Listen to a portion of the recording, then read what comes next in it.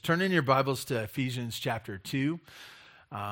Ephesians chapter 2. I find myself going back to this over and over again. I know I've preached this passage over and over. I've really focused on the front part of chapter 2, but I want to really focus in verses 8 through 10 today. We're in a series of why we gather as a church, and you might get that question. Someone say, well, what'd you do Sunday morning? And I went to church, and they look at you like you're a bad person. And what, are you not concerned about anyone? Are you going to a super spreader event? And why would you risk our community to go to church? And we need to have an answer for that. Why is it so important for us to gather? And this day we're talking about the idea of that our works don't work. Our works don't work.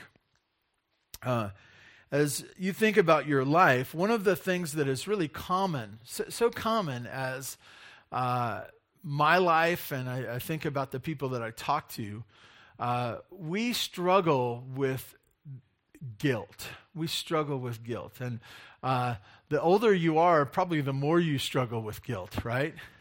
You know why? You've done more dumb things, right? You've had more time. You're more experienced. When you look at older people and they say they've got experience, that's all that means. They've made more mistakes than you have. You can't imagine that as a kid, but it's true.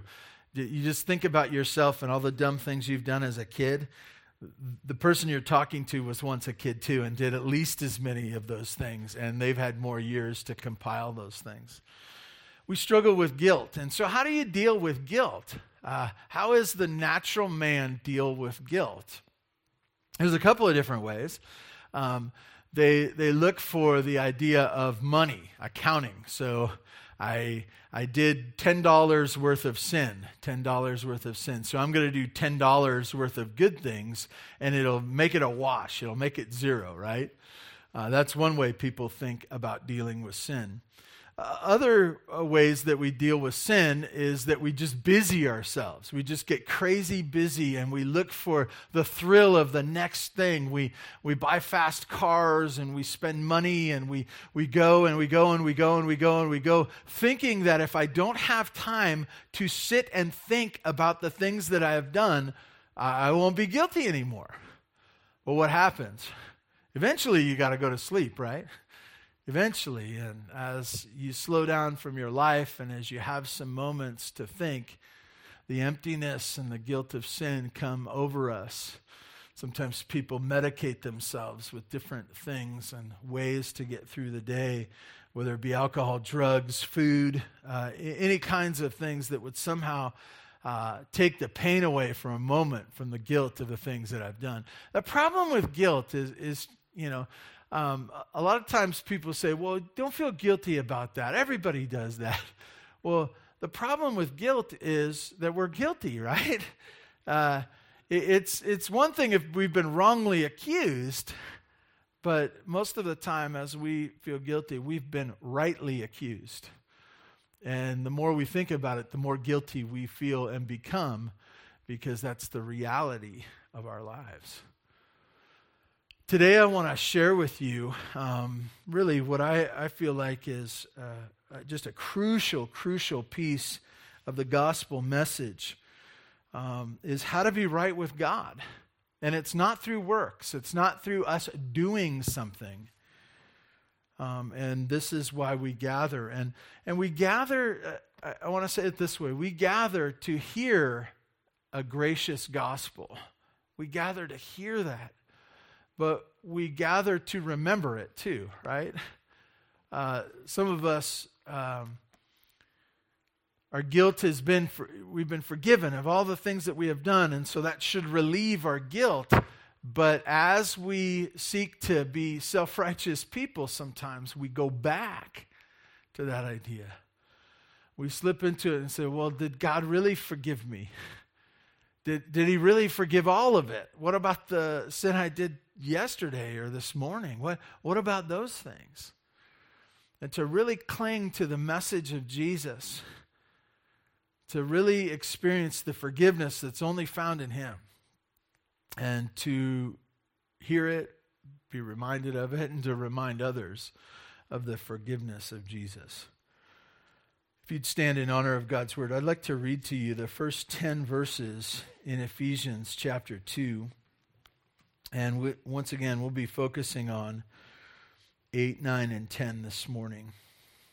God's word says this, "And you were dead in your trespasses and sins, in which you once walked, following the course of this world, following the prince of the power of the air, the spirit that is now at work in the sons of disobedience, among whom we all once lived in the passions of our flesh, carrying out the desires of the body and the mind, and were by nature children of wrath, like the rest of mankind.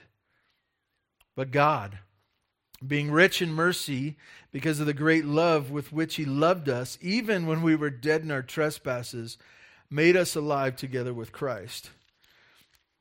By grace you have been saved, and raised us up with Him, seated us with Him in the heavenly places in Christ Jesus, so that at the coming ages that He might show the immeasurable riches of His grace in kindness towards us in Christ Jesus.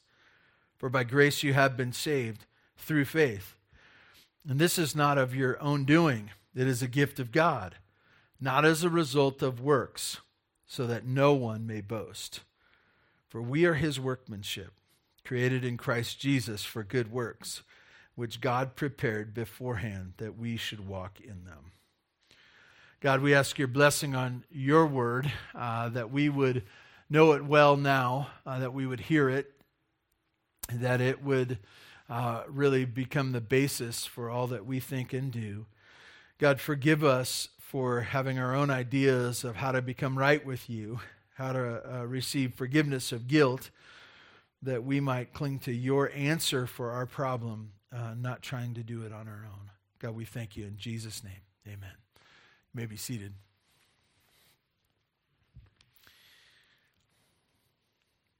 We're going to spend the bulk of our time here, but I do have some other verses that I'm going to have the guys put up on the screen as well. We start this morning, and I'm going to kind of bounce around in Ephesians chapter 2, verses 8, 9, and 10. But I want you to get this first and foremost, is our best effort. I think in sports, we talk about that a lot. We realize that players are at different levels and they have different skills and training. And so we're always asking players to give their best effort, to give everything they've got. And we also encourage them that that's enough, that that's good. It's good to give your best effort. And as we look to the scripture, we know that this is very hard for us to get. It seems counterintuitive that our best effort is not enough. Our best effort is not enough. As you look at the book of Ephesians chapter 2, we see that it tells us in verse 9 that it's not a result of works. It's not a result of works. In verse 8 it says, "And this not of your own doing." It's not of your own doing, and it's not a result of works. As we look at this passage, it's a passage that's talking about how to get right with God.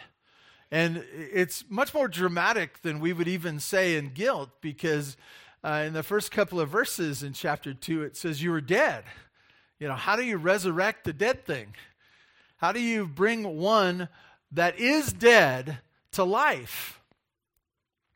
And the first thing I want you to get this morning is that it's not a result of what you did or are doing. It's not a result of works that you can produce. I know that makes you feel kind of desperate, right? Oh, if I can't do it, how's it going to get done? I'm supposed to take responsibility for myself, and yet I can't. If this is something I can't do, where does that leave me? It's interesting.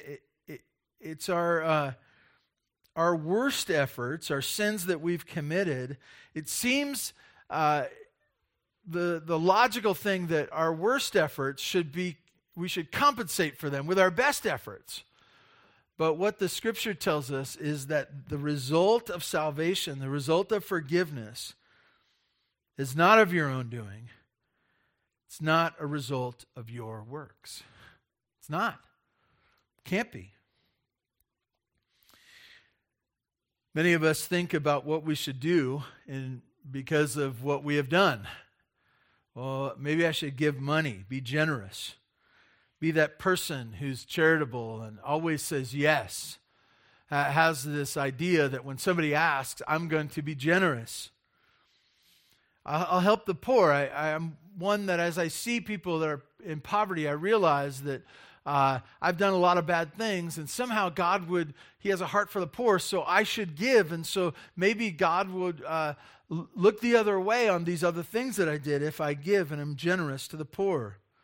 Or maybe it's the people around me that struggle. I have an eye for people who are struggling in their marriage or struggling with their kids or struggling with their health. And I want to be generous to them. I want to see a way to help them so that they don't struggle. And as I walk away, I'll go, man, that felt good. It was a good thing. And somehow that will cover up those other things that I have accomplished or that I have done. Or maybe even it's more spiritual than that, and you say, well, I'm going to be generous with the church. Speaking of counterintuitive, that pastor would talk about it's not it won't do anything for you to give to the church. Yeah, it's true. It's true. You cannot, God loves the local church. He loves it. He loves it. He gave his son to die that these places like this would occur and that we would be people in lighthouses and communities. And he loves the church, but the idea that one would give to the church in such a way that they would take care of the guilt and the shame and the sins that they've committed, frankly, it's a bad math problem because we couldn't give enough, right? The debt is too high. Even to missions, as we looked on the screen and we saw the work that's going on in Russia, and those of us who have studied history, we realize that it's a dark place. And so the idea of giving to missions, boy, that's a good thing. I want to tell you, it won't take care of your guilt. It won't bring the dead back to life. And so as we look at this morning, first and foremost, for us to remember that our best effort leaves us wanting. There's a smell of death to our lives that comes from the guilt and the things that we have done. Maybe for you it's service. You think that you can serve enough. You can teach Sunday school. You can involve yourself in the men's breakfast was awesome yesterday. It was awesome. We were out on the patio, the beautiful patio. It was great. Thanks, guys. But even if that will not absolve your guilt of your sin, you might think you're a supporter of the youth ministry or a Awana leader, or Thanksgiving you serve at the homeless shelter in town or down in Bakersfield or one of the great cities around us. Maybe some of you think that education, theological education is where you're at. I'm going to learn more about what the Bible is. I'm going to learn about the history and read it more. But the idea is that somehow that would solve the guilt problem. Maybe for some of you, you bank on the idea that you've been through hard times and you say, well, God would never reject me because I had a rough upbringing and I was maybe abused or came from a broken home or from poverty. Of course the Lord accepts me and He will consider that payment for the things that I've done and even justified for doing them. Maybe for some of you, you think about a time in your life, a decision that you made, and that somehow that in and of itself, that day, that prayer, that camp, that experience would somehow be enough. And even some going through a physical thing like baptism, you'd say that because I was baptized, I'm right with God. Baptized as an infant. By the way, if you were baptized as an infant, did it really mean a lot to you at the time? I want to encourage you that the picture in Scripture is not, it's faith in Christ, baptism in response to that. I want to tell you that the things that we do, our best efforts, the Lord makes clear, Scriptures. It's not of your own doing. It's not a result of works. That's our best effort. It's not just that our best effort wasn't good enough. All of our best wasn't good enough.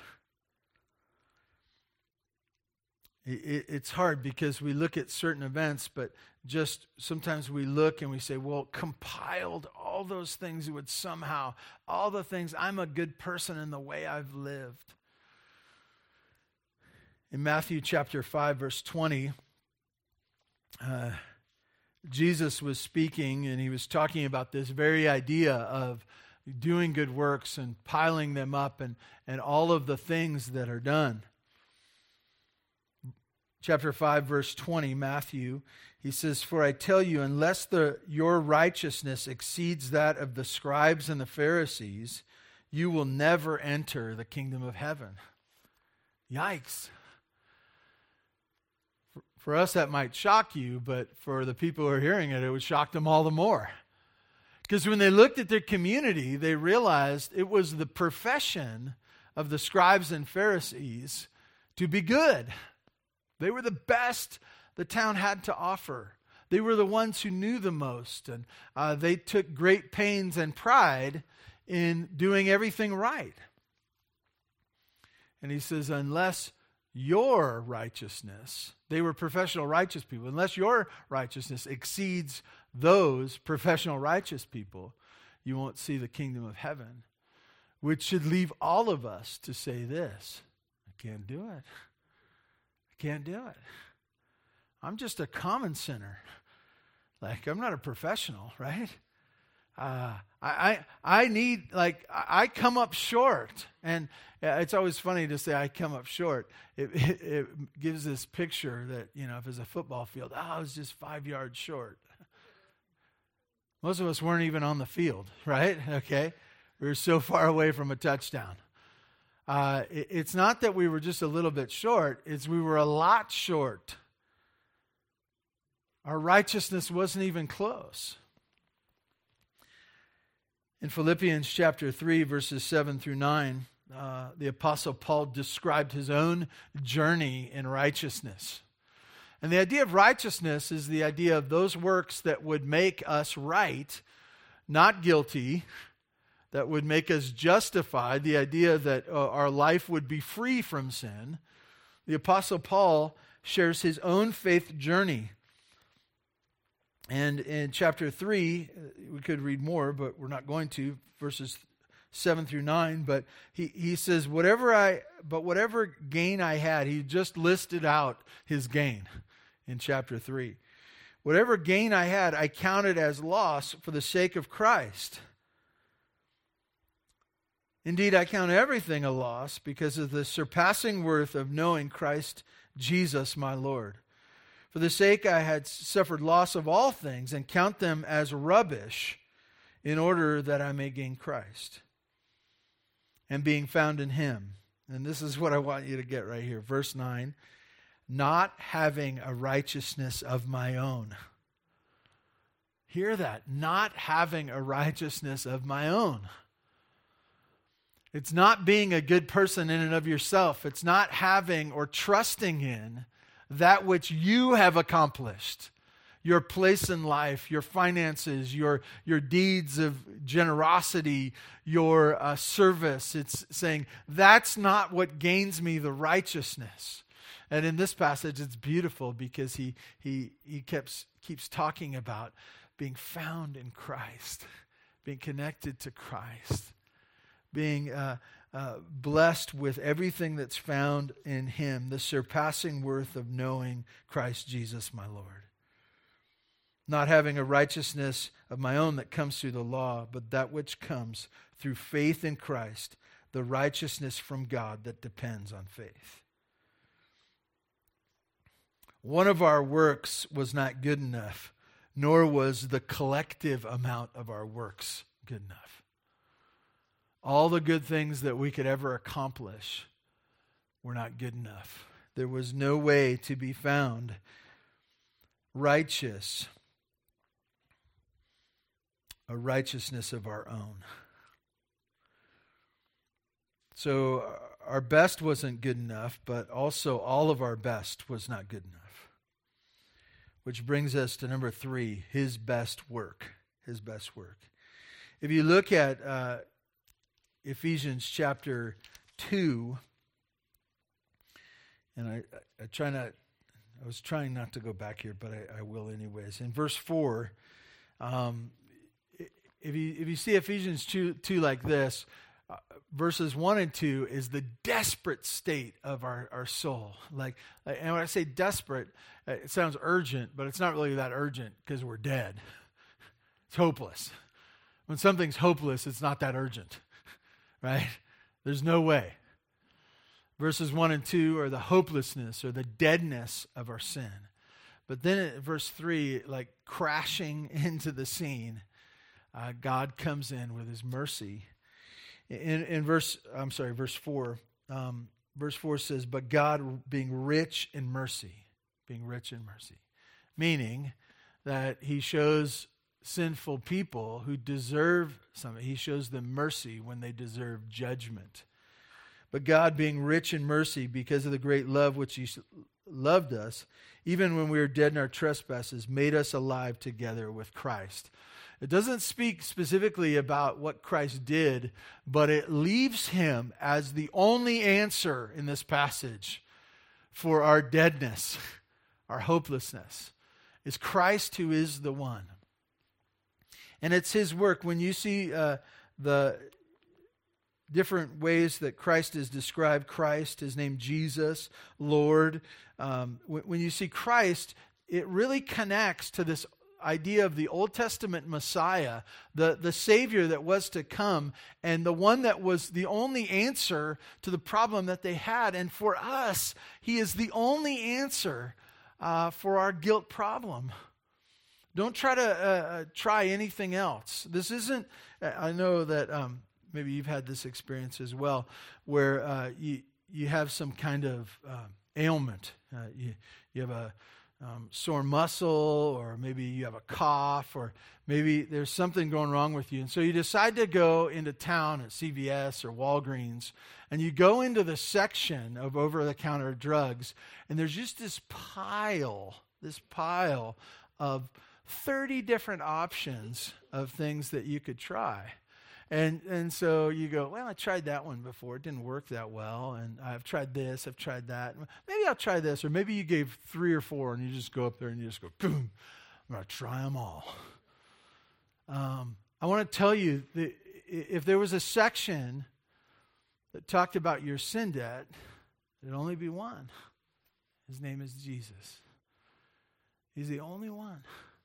And so as we look at the problem of sin, we see our works won't work. They won't. It's not just that our works won't work, but the pile of our works won't work. And so we need to trust in his best work. We see his work, that God looked upon our deadness, and there was only one answer for it. It was his son Jesus, by his plan, sending Christ to die on the cross. If you look at our passage this morning, it says this. It says, for by grace you have been saved. For by grace you have been saved through faith. Saved through faith. You consider this passage, it's faith in Christ Jesus our Lord.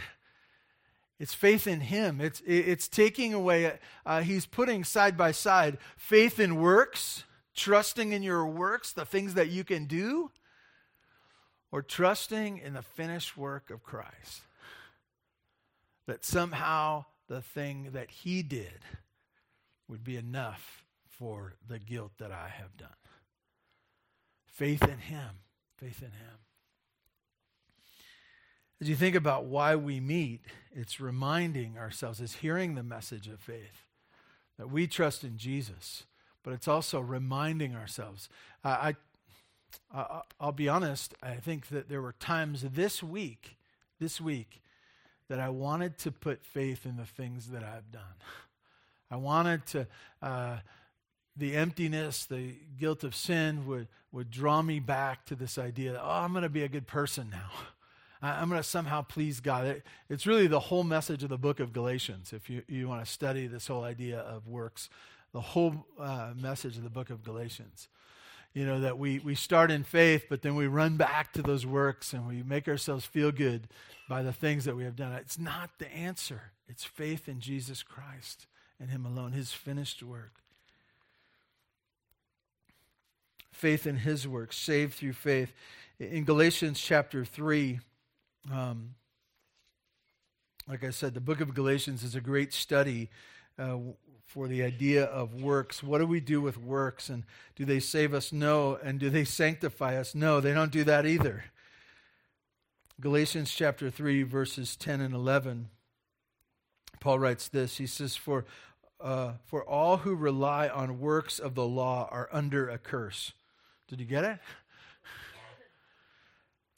For all who rely on works of the law are under a curse, for it is written, Cursed is everyone who does not abide by all things written in the book of the law and do them. And then verse 11, Now it is evident that no one is justified before God by the law, for the righteous shall live by faith. The righteous will live by faith. How do you become righteous? You trust in Jesus Christ. His righteousness then becomes your very own. His finished work for you, His finished work for me. Well, I want to have 3 more points, and I'll just go through them quickly. Because our best work, our best works was not good enough, that our works didn't work, but His work, Jesus on the cross, did for us, and putting our faith in Him. And the word that is used in this passage is the word grace. In verse 8 it says, For by grace you have been saved. And this picture here is describing, and it also uses the word gift, is that God's favor rests on you based upon Him, not upon you. Grace shows, the picture of grace is that we were unworthy, but we received favor. We were not His child. We were not deserving and had position. But the book of Ephesians says, I'm going to adopt you. I'm going to bring you in. I'm going to give you my love at an awful price of my Son. The grace that we receive because of Jesus is the only grace that will save us. If you're wondering what to do with your guilt, the answer has to be the grace of God. It has to be. Because your works won't work. It's not a huge point in this passage, but one that bears repeating and just keeping fixed in our mind. At the end of verse 9, it says this, so that no one may boast. No one may boast. Think about that. What happens when we did something awesome? We love it, for one thing. It doesn't happen very often. We like it if there were pictures too, right? Or some kind of certificate at least. Put it up on the refrigerator because it doesn't happen very often. We love it. If it were based upon our works, what could we say? I saved myself. I did it. I had the guilt of my own sin, but by golly, by hard work, I figured it out, and I saved myself. No one would say that, right? We wouldn't say that, but we would say, I'm pretty good. Not as bad as those other people. I want to tell you, if we could save ourselves, we'd do it. And we'd love to do it because then we wouldn't have to say that anybody helped us. It was my works that saved me. But part of the plan of God is that when it came to the salvation of our souls, so that no one may boast. No one. Why? Because when Christ went to the cross, the Father's plan was being worked out. Whose plan was it? It's God's plan. It was his loving plan. Whose sacrifice was it? It was Jesus Christ, his Son, his special Son. So who deserves the credit? The plan of God, Jesus Christ, the work of Christ in my life. And so we're not self-made men and women. We're not self-saved men and women. We are people that forever should be magnifying our Lord and Savior, glorifying him. Why? Because he's the reason. He's the reason we are righteous. He is the reason that we are saved. He is the reason that the guilt has been set free from us. Love this passage because of the way it ends up in verse 10. We see his grace, we see his glory. Now we see his works in you. Faith-produced works. Verse 10, it says, "For we are his workmanship, created in Christ Jesus for good works, which God prepared beforehand that we should walk in them." What does verse 10 have to do with anything? Well, it kind of goes like this. You're dead in sin and it's a really bad deal. God interrupts that state of deadness with his merciful gift of salvation in his Son, Jesus Christ. By grace, not by works. Those works, they got you dead. The grace of God, the work of Jesus is what makes you alive. And it's only that. It's only his grace. And so we glorify him. But what do we do now? Do we not do works? No, we do. Verse 10. We've been created for works. We've been created. Not that we would try to work our way into favor with God, but that we would now find our purpose as his workmanship to do the things that he wants us to do. I want to tell you that verse 10 is a verse of purpose. What has he saved you for? What has he saved you for? What does he want you? What part of his plan does he want you to play right now? We're his workmanship, created for good works. You think about how he places works. He first says your works won't be any good. It won't be effective. It's the work of Christ. And now in verse 10, he says, I'm going to give you works to do. I'm going to give you works to do, and they will fill your life with goodness.